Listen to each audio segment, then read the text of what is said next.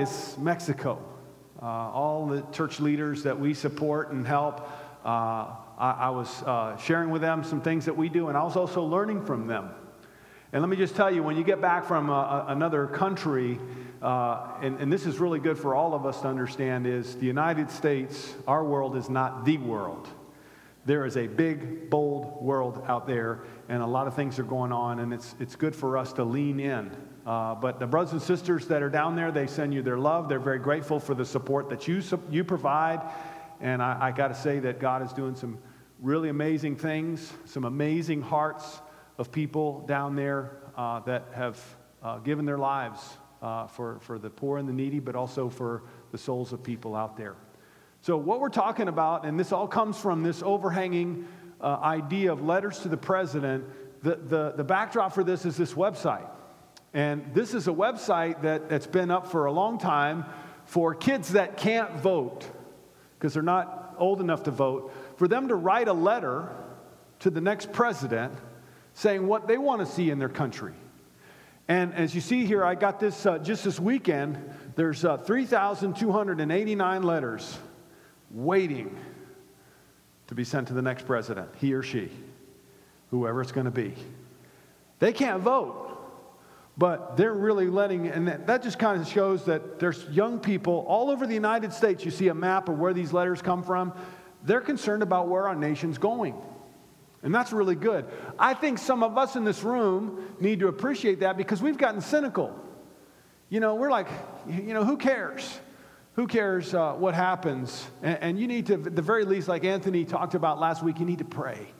You need to pray for the upcoming election that's coming up, not just for who's going to be president, but also for the senators, the congressmen, Sacramento, even your local officials in your cities, right? There's a lot going on.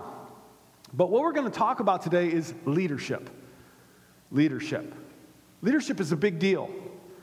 Leadership is a big deal for me because my background, my family escaped from Cuba in 1959 from a communist revolution where basically a new president, as he called himself, took power and said, everything is public property right now. You own nothing. All your house, your car, everything that your families work for, it's no longer yours. We're taking it. And we can take your children if we want to, because they need to serve in the army. So you can imagine what that environment must have been like. And a lot of times we take for granted the United States of America, and we lose grasp of, leadership. It's a big deal. Even talking to some of the brothers and sisters down there, I spoke with the church leaders in Caracas, Venezuela. Do you know that in Caracas, Venezuela right now, it was like off the hook chaos? Their country's in deep trouble. And it can all be traced back to leadership. In so many other countries and situations, earlier this year, the president of Brazil, she was removed from her position as president because of corruption charges. And their country's in trouble, There's just so many situations. Leadership is a big deal. But I don't want you and I to become like the media. You know how the media is? How they love to pick and point fingers at what's wrong with this candidate, what's wrong with this person, what's wrong with that person. And you and I become like that. And we shake our head and I said, I can't believe this person, this leader, this situation. Instead of asking the question, what about me? What about my leadership? As a husband, as a school teacher, as an employee, as a child in my house, as a student body president, or whatever position that I'm in life, vice president, business manager, whatever it is. And we need to push back from, the news media being critical and start asking ourselves some questions about what about my leadership? And that's what we're going to talk about today. So that we can take a really good position before we cast any stones, because we all live in glass houses. Not a good idea. But what really will bring about change in our country? It will come about by individuals deciding to be great leaders. no matter where you are, no matter what you do. Here's a great verse that I believe that one of the reasons why God has blessed this country for so many years, but it's in jeopardy. Psalm 33, verse 12, it says, "Blessed is the nation whose God is the Lord, the people he chose for his inheritance." It's my conviction.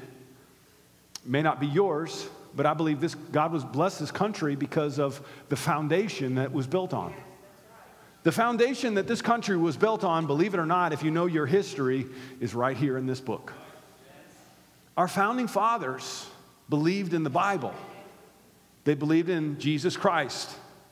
And, they separated church and state, but every one of them as individuals understood, I am accountable to God.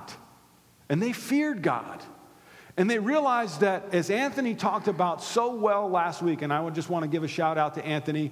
Thank you for doing a great job in kicking off the service last week and the series last week. But leadership is a stewardship.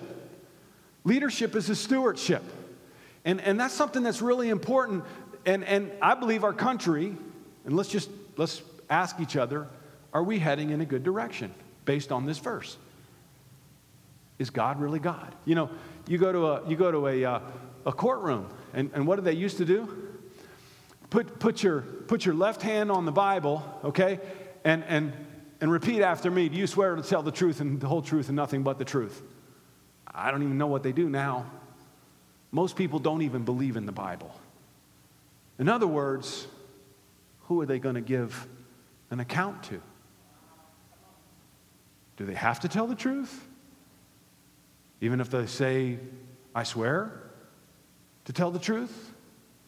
And I just want us to know we're in trouble right now and as a country. And not just as a country, in our world. Because people don't fear God. And when you don't fear God, we're not blessed. In fact, the opposite can happen. There can be a consequence. So leadership is a big deal, and it starts with us. And I believe church is really, really important, because where else are you going to hear about things that we're going to talk about? Anthony hit this last week as he talked about Nebuchadnezzar. And he had to learn the hard way, didn't he? Had to eat grass for 7 years. That'd be pretty rough, wouldn't it, guys? Okay? And I appreciate the vegetarian diet and all of that, but, being out in the middle of a field, drenched in the dew, and, that was a pretty intense story until he said, the Lord God is God and rules over the world and elevates and brings low everybody. So we're going to talk about leadership today. You ready? So before we get into the topic, let's go ahead and start off with a word of prayer. And I really want to pray for your heart to be open, for all of our hearts to be open, so we can learn how to be what God wants us to be as members and followers of Jesus. We love you, Father. Thank you. We ask you to please be with us right now and help us to hear your word. Let your Holy Spirit, we ask you to speak to us today so we can turn in your direction. Heavenly Father, we want to ask you for our country. We want to ask you for our leaders. We want to ask you to elevate and turn them back to you. Elevate leaders that fear you, that respect your word and respect what is right. Father, please be with us now. Use me. Speak through me. In Jesus' name, amen. All right, so today we're going to talk about Nehemiah. A few weeks ago, we talked about Nehemiah, and we're going to grab a section of his story a little later. What we talked about a number of weeks ago, last month, was we talked about him building the wall. You remember the wall that we had up here, the little section of the wall, about right to here? Remember that? For those of you here, if you weren't here, you can go back and watch it. But we're going to talk about Nehemiah, and before we jump in, I just want to ask you a question. Have you ever served with, served under, worked for, been in a family under someone who you didn't respect? Yeah, you don't have to raise your hand. Maybe right now you're working for somebody who you don't respect. And there's a reason for that. And I would say probably the reason that you didn't respect that person is because what they said and what they did didn't line up. You know, you've all heard the phrase, some parents kid around, do as I say, but don't do as I do. You want to create a great opportunity for disrespect? And the reason for that is there's something in the middle of respect, and what it's called, and we don't use it a lot, but it's called moral authority. Moral authority, and that's what we're going to talk about today. Moral authority is that when you back up and live what you preach. You know, and in this country, so you guys know, in this country, the two groups of people that we basically expect there to be moral authority is religious leaders and politicians. We expect them to back up what they preach and teach and what they promise, especially politicians. We expect their life to back up. Now, if it's a business leader, you go, yeah, I understand. It's about the money. It's really about the money and how the company performs is what's really important. Or an athlete, you know, if their life and you know, how they live doesn't really back up, you know, a moral expectation, you go, you know, but it's an athlete, it's how he performs on the field. But even then, we don't respect them as individuals. We may respect them as an athlete, we may respect them as a business leader, but we don't respect them as an individual. Politicians and ministers, religious leaders, the expectation is, hey, I expect you to live what you hold to. And that's just how our country is. And I think it's a good thing. What we're going to learn about Nehemiah is God used him and put it on his heart to go back to Jerusalem and rebuild the wall. And God opened incredible doors. Basically, the king who he worked for, he was one of his advisors, and his title, his position was cupbearer to the king. And what he would do is he was the wine taster and the food taster for the king. So he was always with the king at every moment. And when he had breakfast, he was there. When he had lunch, when he had a snack, when he went to bed, and before he had his tea or whatever he had before he went to bed, Nehemiah was always there to test it. And so they would watch. He'd take a sip, he'd take a bite, and they'd watch for about an hour and say, okay. And because they knew that they had tasters before they ate, they usually didn't poison the food, right? But because he was with the king, Artaxerxes, all the time, he became a trusted friend. And God put it on his heart, Nehemiah, I want you to go back and rebuild this city because my people are hurting. And one thing in particular, Nehemiah, I want you to do is rebuild the wall. And so he goes before the king and asks for resources, lots of resources. Money, an entourage of people to go with him, to help him lead. And he asks the king, I want you to put me in a position of leadership. And so King Artaxerxes made him the governor of the city of Jerusalem. And so he shows up on the scene. Hi, guys. I'm your new governor. Governor Nehemiah. And I'm in charge.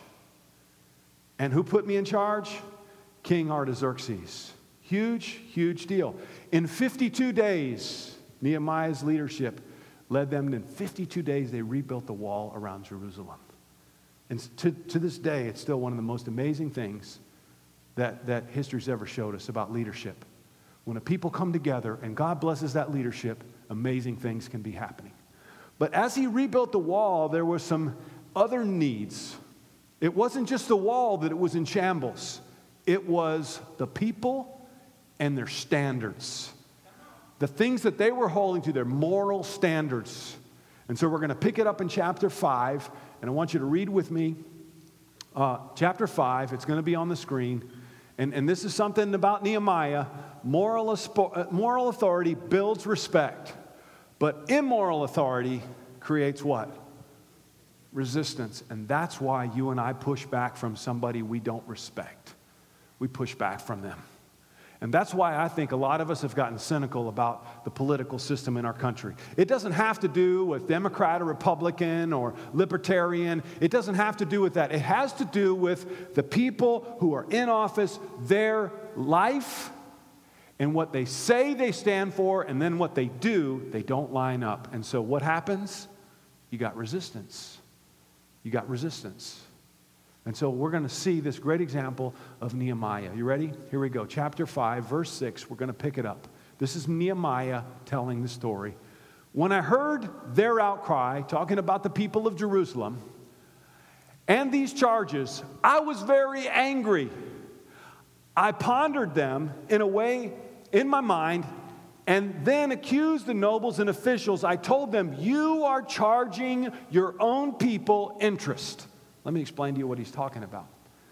What had happened was they basically had these people come in, bankers, and allow the people to have loans so they could rebuild their farms, their houses, and get their livelihood back on track. But under Jewish law, under the Old Testament law, and you can read it for yourself, there was a law by God that the Jewish people aren't allowed, it's not of God to charge interest on a loan. Basically, you loan the money, you can't charge interest on it. Why did God want that? Because God wants a spirit between brotherhood. I want you to help each other, but not make money off of each other.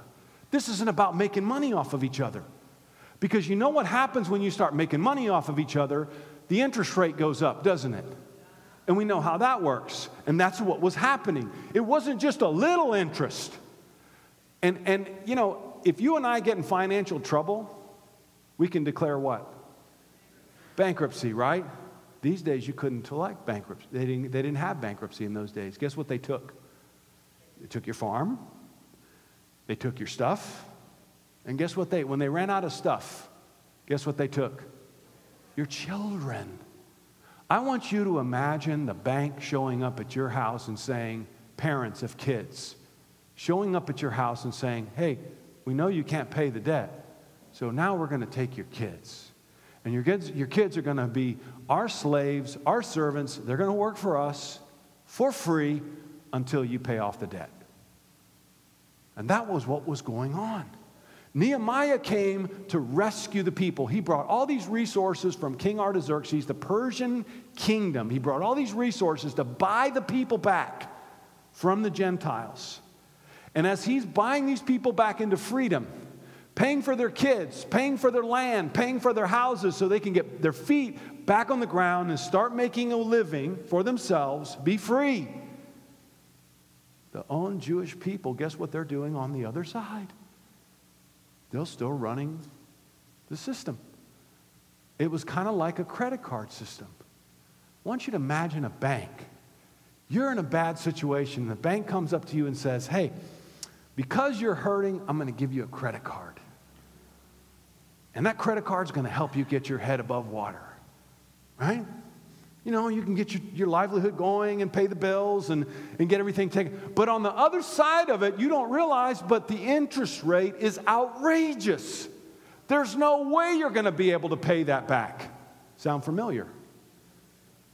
That's exactly what was happening.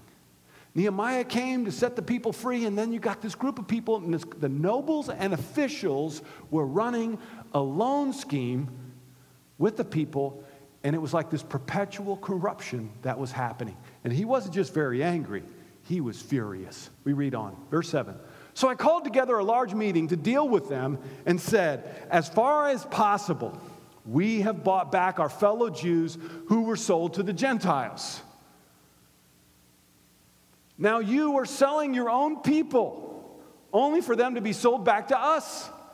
They kept quiet because they could find nothing to say. You know, when people are quiet, it's kind of obvious, isn't it? You got no defense. You're in the wrong. And that's what happened with these guys. They kept quiet. So I continued, what you're doing is not right. Shouldn't you walk in the fear of God to avoid the reproach of our Gentile enemies? I and my brothers and my men also are lending the people money and grain. But let us stop charging interest.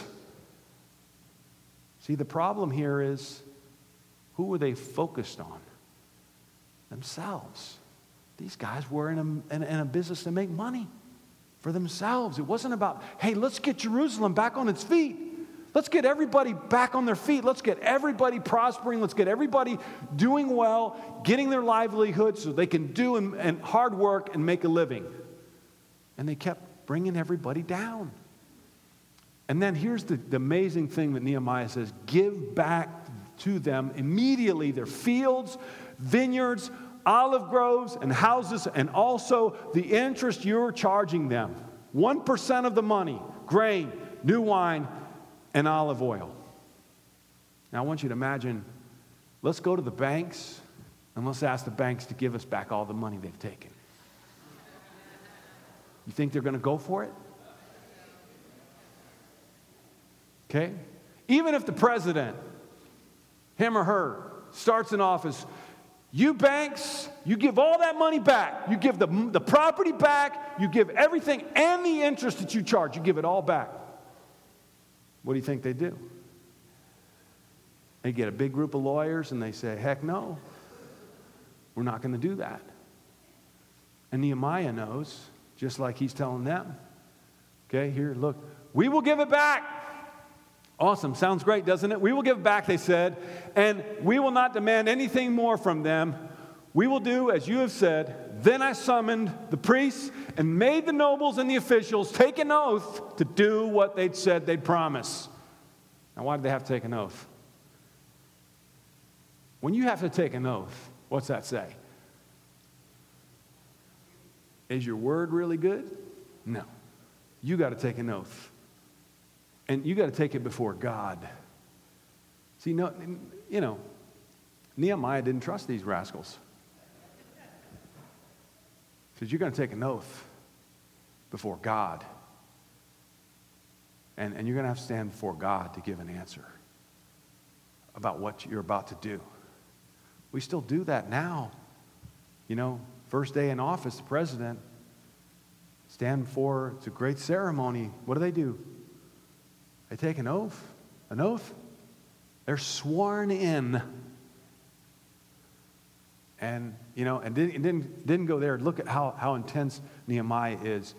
It goes on verse 13. I also shook out the folds. This is kind of an Old Testament tradition at this time that they would do it. I shook out the folds of my robe and said, in this way may God shake out their house and their possessions, and anyone who does not keep this promise. So may such a person be shaken out and emptied.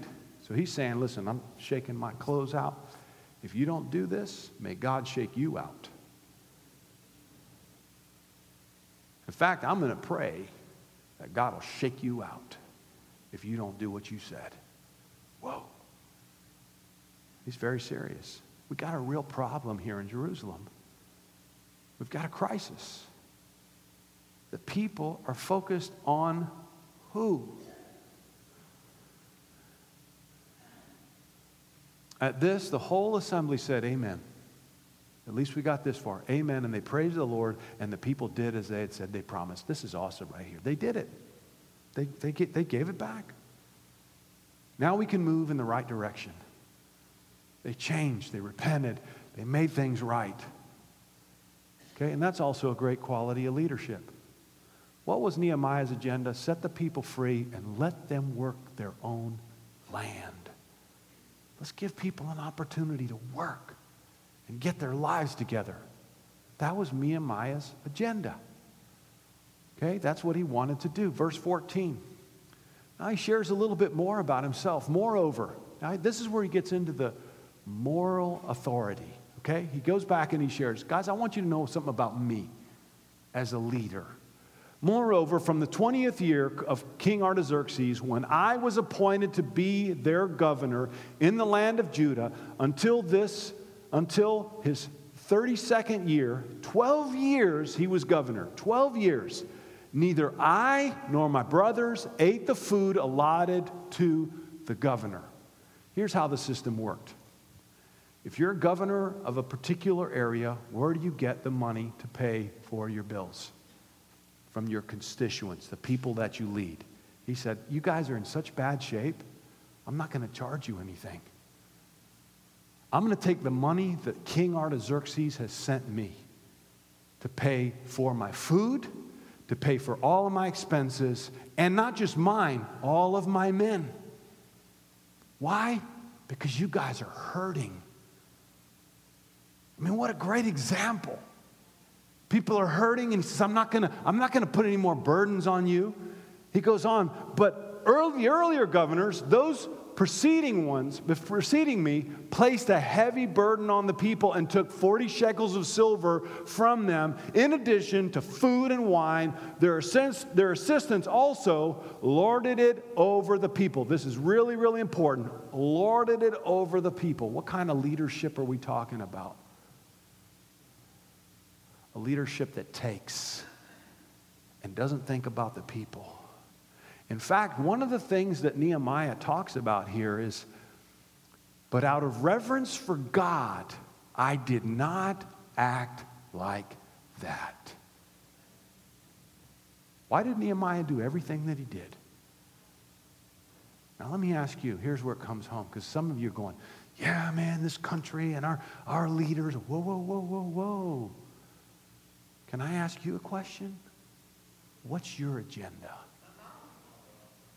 Why do you do what you do? At work?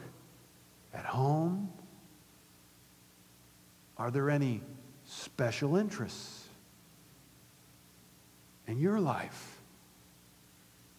See, and that's where it gets touchy. And that's why it's hard for us. And this is huge here, but out of reverence for God, I did not act like that. Instead, I devoted myself, I focused on the work. I devoted myself to the work on this wall. All my men were assembled there for the work, and we did not acquire any land. Here's one of the things that happened. When you're a governor and you got all this money coming from the king, guess what you can do? You can buy land for a song, for pennies on the dollar. You can buy land, lots of land. You can amass for yourself a lot of wealth. See, for us, it'd be dollars. For them, it was land. You want to set up the next generation? Buy the land. So your kids and your grandkids and their great-great-grandkids can have a lot of money. And guess what Nehemiah did not do? He bought no land. He says, I'm not going to exploit my position. Even though everybody else before me did, I'm not going to do that. What do you see here with Nehemiah? A great example of moral authority. If he were your mayor, governor, president, senator, congressman, let me ask you a question. Would you respect him? If he were your dad, would you respect him? Absolutely. He'd be a role model for you. I respect that man. I want to be like that man. If he were your husband, would you respect that man? Absolutely. Because he does what he says, and you don't question his motivation. His motivation was, I want to build the wall, and I want to help elevate this city. And I do it out of, all of this, I do it out of what? Reverence for God. I fear God. Can you trust somebody who fears God? Yeah, because they don't just have to answer to you. Guess who they have to answer to? And they know they have to answer to God. So they're not going to do any knuckleheaded things in their leadership. They're going to fear God, and they're going to do what's right. Nehemiah, what are you going to do? And this is something really cool about Nehemiah, very focused. I'm going to build the wall. Let me ask you a question. Nehemiah was about building the wall. What's your thing? What are you doing? I'm going to build, fill in the blank. My marriage, my family, teens, my future. I'm going to build my future. I'm going to build my school. I'm going to build my student body. I'm going to do something, and I'm going to leave it better than when I found it. My career, my job, I'm going to build it. I'm going to make it great. I'm going to honor God with what I do. My marriage, I'm going to build it. My family, I'm going to build it. I'm going to lay brick by brick, day by day, because I respect God.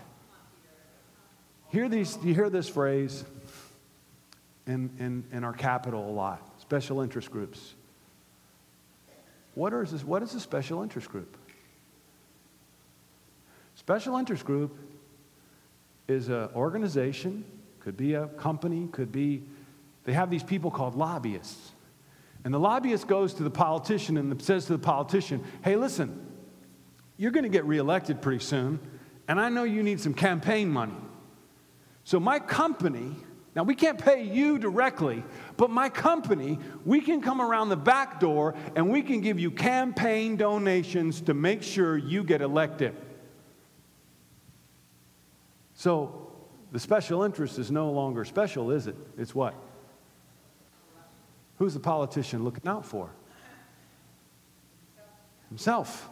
And if he knows, I want to get reelected, guess who I got to take care of? I got to take care of this guy, special interest group. And what about the people who elected you, who put you in that position?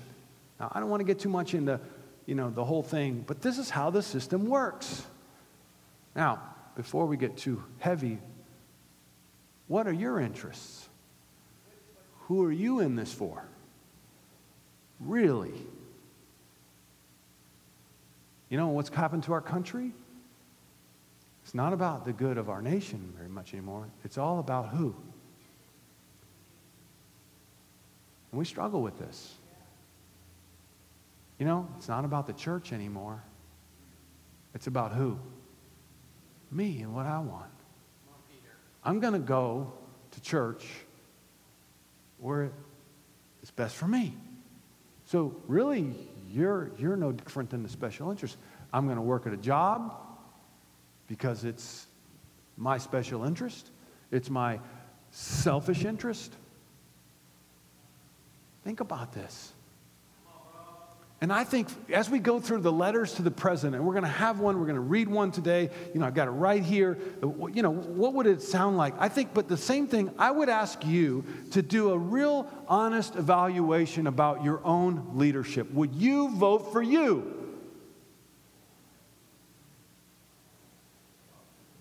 I mean, could you actually go to your wife or your husband and say, would you vote for me? Not as your honey, sugar pie. No. Would you vote for me as the leader of this family?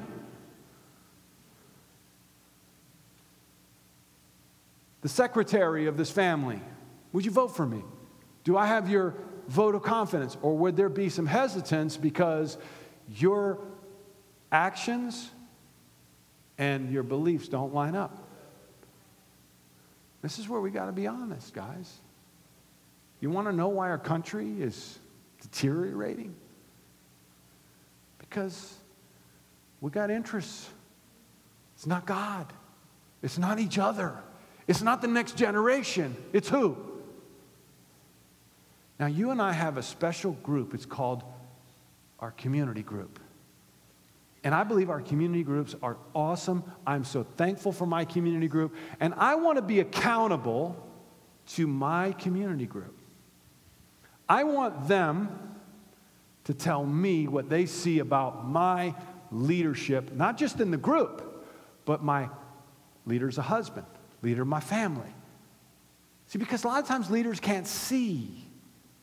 And so that's why it's so important for us to help each other, to be accountable with each other and say, hey, what do you see I need to work on? Because if we really have an interest in making our country better, it's not about who's elected. It's about what am I going to do as an example in my community in what I do. So that, God willing, just like Nehemiah, he was one man. He was a servant, a cupbearer, and God elevated him to change a nation, to change a city. So I really want to encourage you to get with your community group and be consistent in meeting with them and ask these hard questions. So what do you see in me that I need to change? So we're going to read the letter, and then we're going to take communion, and then I got some more things to share with you because I believe we are at a pivotal place right now as a church. as a people. So let me read for you. It's going to be on the screen. It's going to scroll down. The letter for part 2 that it has to do with moral authority. You ready? Dear Mr. or Mrs. President. Now, I'll just read it because it's not scrolling for some reason. One of the many things we do not envy about your job is the public fascination with your approval rating. For the next 4 years, you will be reminded on a daily basis of whether or not the citizens of this country approve of your performance. Our hope is that you will set your sights on something far greater than the consequences of our approval. We want you to lead in such a way as to gain and maintain our respect. For that to happen, there must be a consistency between what you say and what you do. This alignment will provide you with a moral authority necessary to lead and influence those who selected your name in the November election, as well as those who did not. Conduct your public life in a way that positions you to confront without reservation those who abuse their power and influence. Conduct your private life in such a way that you can speak with authority to husbands and fathers about their responsibilities at home. Lead the way in person. Lead in personal generosity. Be the first president, hear this, be the first president of our generation to give away 20% of your annual income. And do it publicly so as to remove any doubt from either party that you are a man or a woman who truly cares about the less fortunate in our nation and our world. Our country is deeply divided over the economy, healthcare, and national security. A significant portion of the population will not share in your beliefs about how these issues that should be addressed. There is nothing you can do about that. But please, don't do anything that would lead us to wonder if you really believe what you have said and your belief is what it is about those issues. The late journalist Louis Fisher wrote, "History is always the chronicle of divorces between creed and deed." We pray that will not be the case with your administration. Our hope is that you will be a president whose actions reflect the promises that you've made and the values you claim to embody. And if that's the case, you will have something far more valuable than our approval. You will have our respect. Sincerely yours, concerned citizens of the United States. So, let me ask you a question. We're writing a letter to the president, but what would your family put in a letter to you? What would your wife, your husband put in a letter to you? And if you're in any position of leadership, what people really want is they want to respect you. Respect is everything. See, because you can lead when people respect you. But when they don't respect you, what do? They push back. You don't have to be perfect, but you have to be honest. Who modeled this for us? And then we're going to take the communion. Jesus did. Mark chapter 10, verse 42. He was telling his disciples about leadership. He says, "Did you know that those who are regarded as rulers of the Gentiles lord it over them? They're oppressive. They're authoritative. They lord it over them, and their high officials exercise authority over them. Not so with you. Instead, whoever wants to become great among you must be your" what? Say it with me. Servant. "And whoever wants to be first or a leader must be the slave of all. For even the Son of Man did not come to be served, but to serve and to do what? Give his life as a ransom for you and I." Jesus modeled for us moral authority. He never asked us to do anything that he didn't do tenfold. for us. So you and I can be more inspired, not about who's president, but who's our Lord and Savior. And as we take the communion, I want you to be inspired that you follow a leader that was blameless, that was perfect. And if you set your eyes on Jesus and say, I want to follow you, Jesus, what can our country look like? What can your school look like? What can your family look like? And that's what it's all about. And I believe the church plays a critical role right now in our society. We're in an important position, and it's not who gets elected in November. It's about what are you and I going to do in our communities? You know, what are we going to do? How can we leverage our example? And people notice. They may not agree with you in your Christian faith, but they will respect you because you walk the walk and you live what you believe. Let's pray for the communion, and then we'll have some closing thoughts. Heavenly Father, we thank you now for Jesus, and we want to lift up Jesus. We want to lift up, God, his example to us. God, thank you that he did it out of love for us. God, that he still cares about us. He still believes in us. Father, the truth is that many of us, me included, have not been the best example. And there are areas that we need to change. There's areas that we need to grow in. And I ask you, God, to please forgive us, help us. And Father, help us to know that you're with us and you're for us. And God, help us to have the integrity, the strength to stand up. Even though people don't agree with us, that we'll hold fast to you and we'll do it out of reverence for you. Right now, we thank you for Jesus. Thank you that he was willing to die for us. Father, please bless this communion that we're about to take, the bread and the grape juice, God, as a remembrance of internalizing Jesus into our lives. Be with us and bless this communion. In Jesus' name we pray. Amen.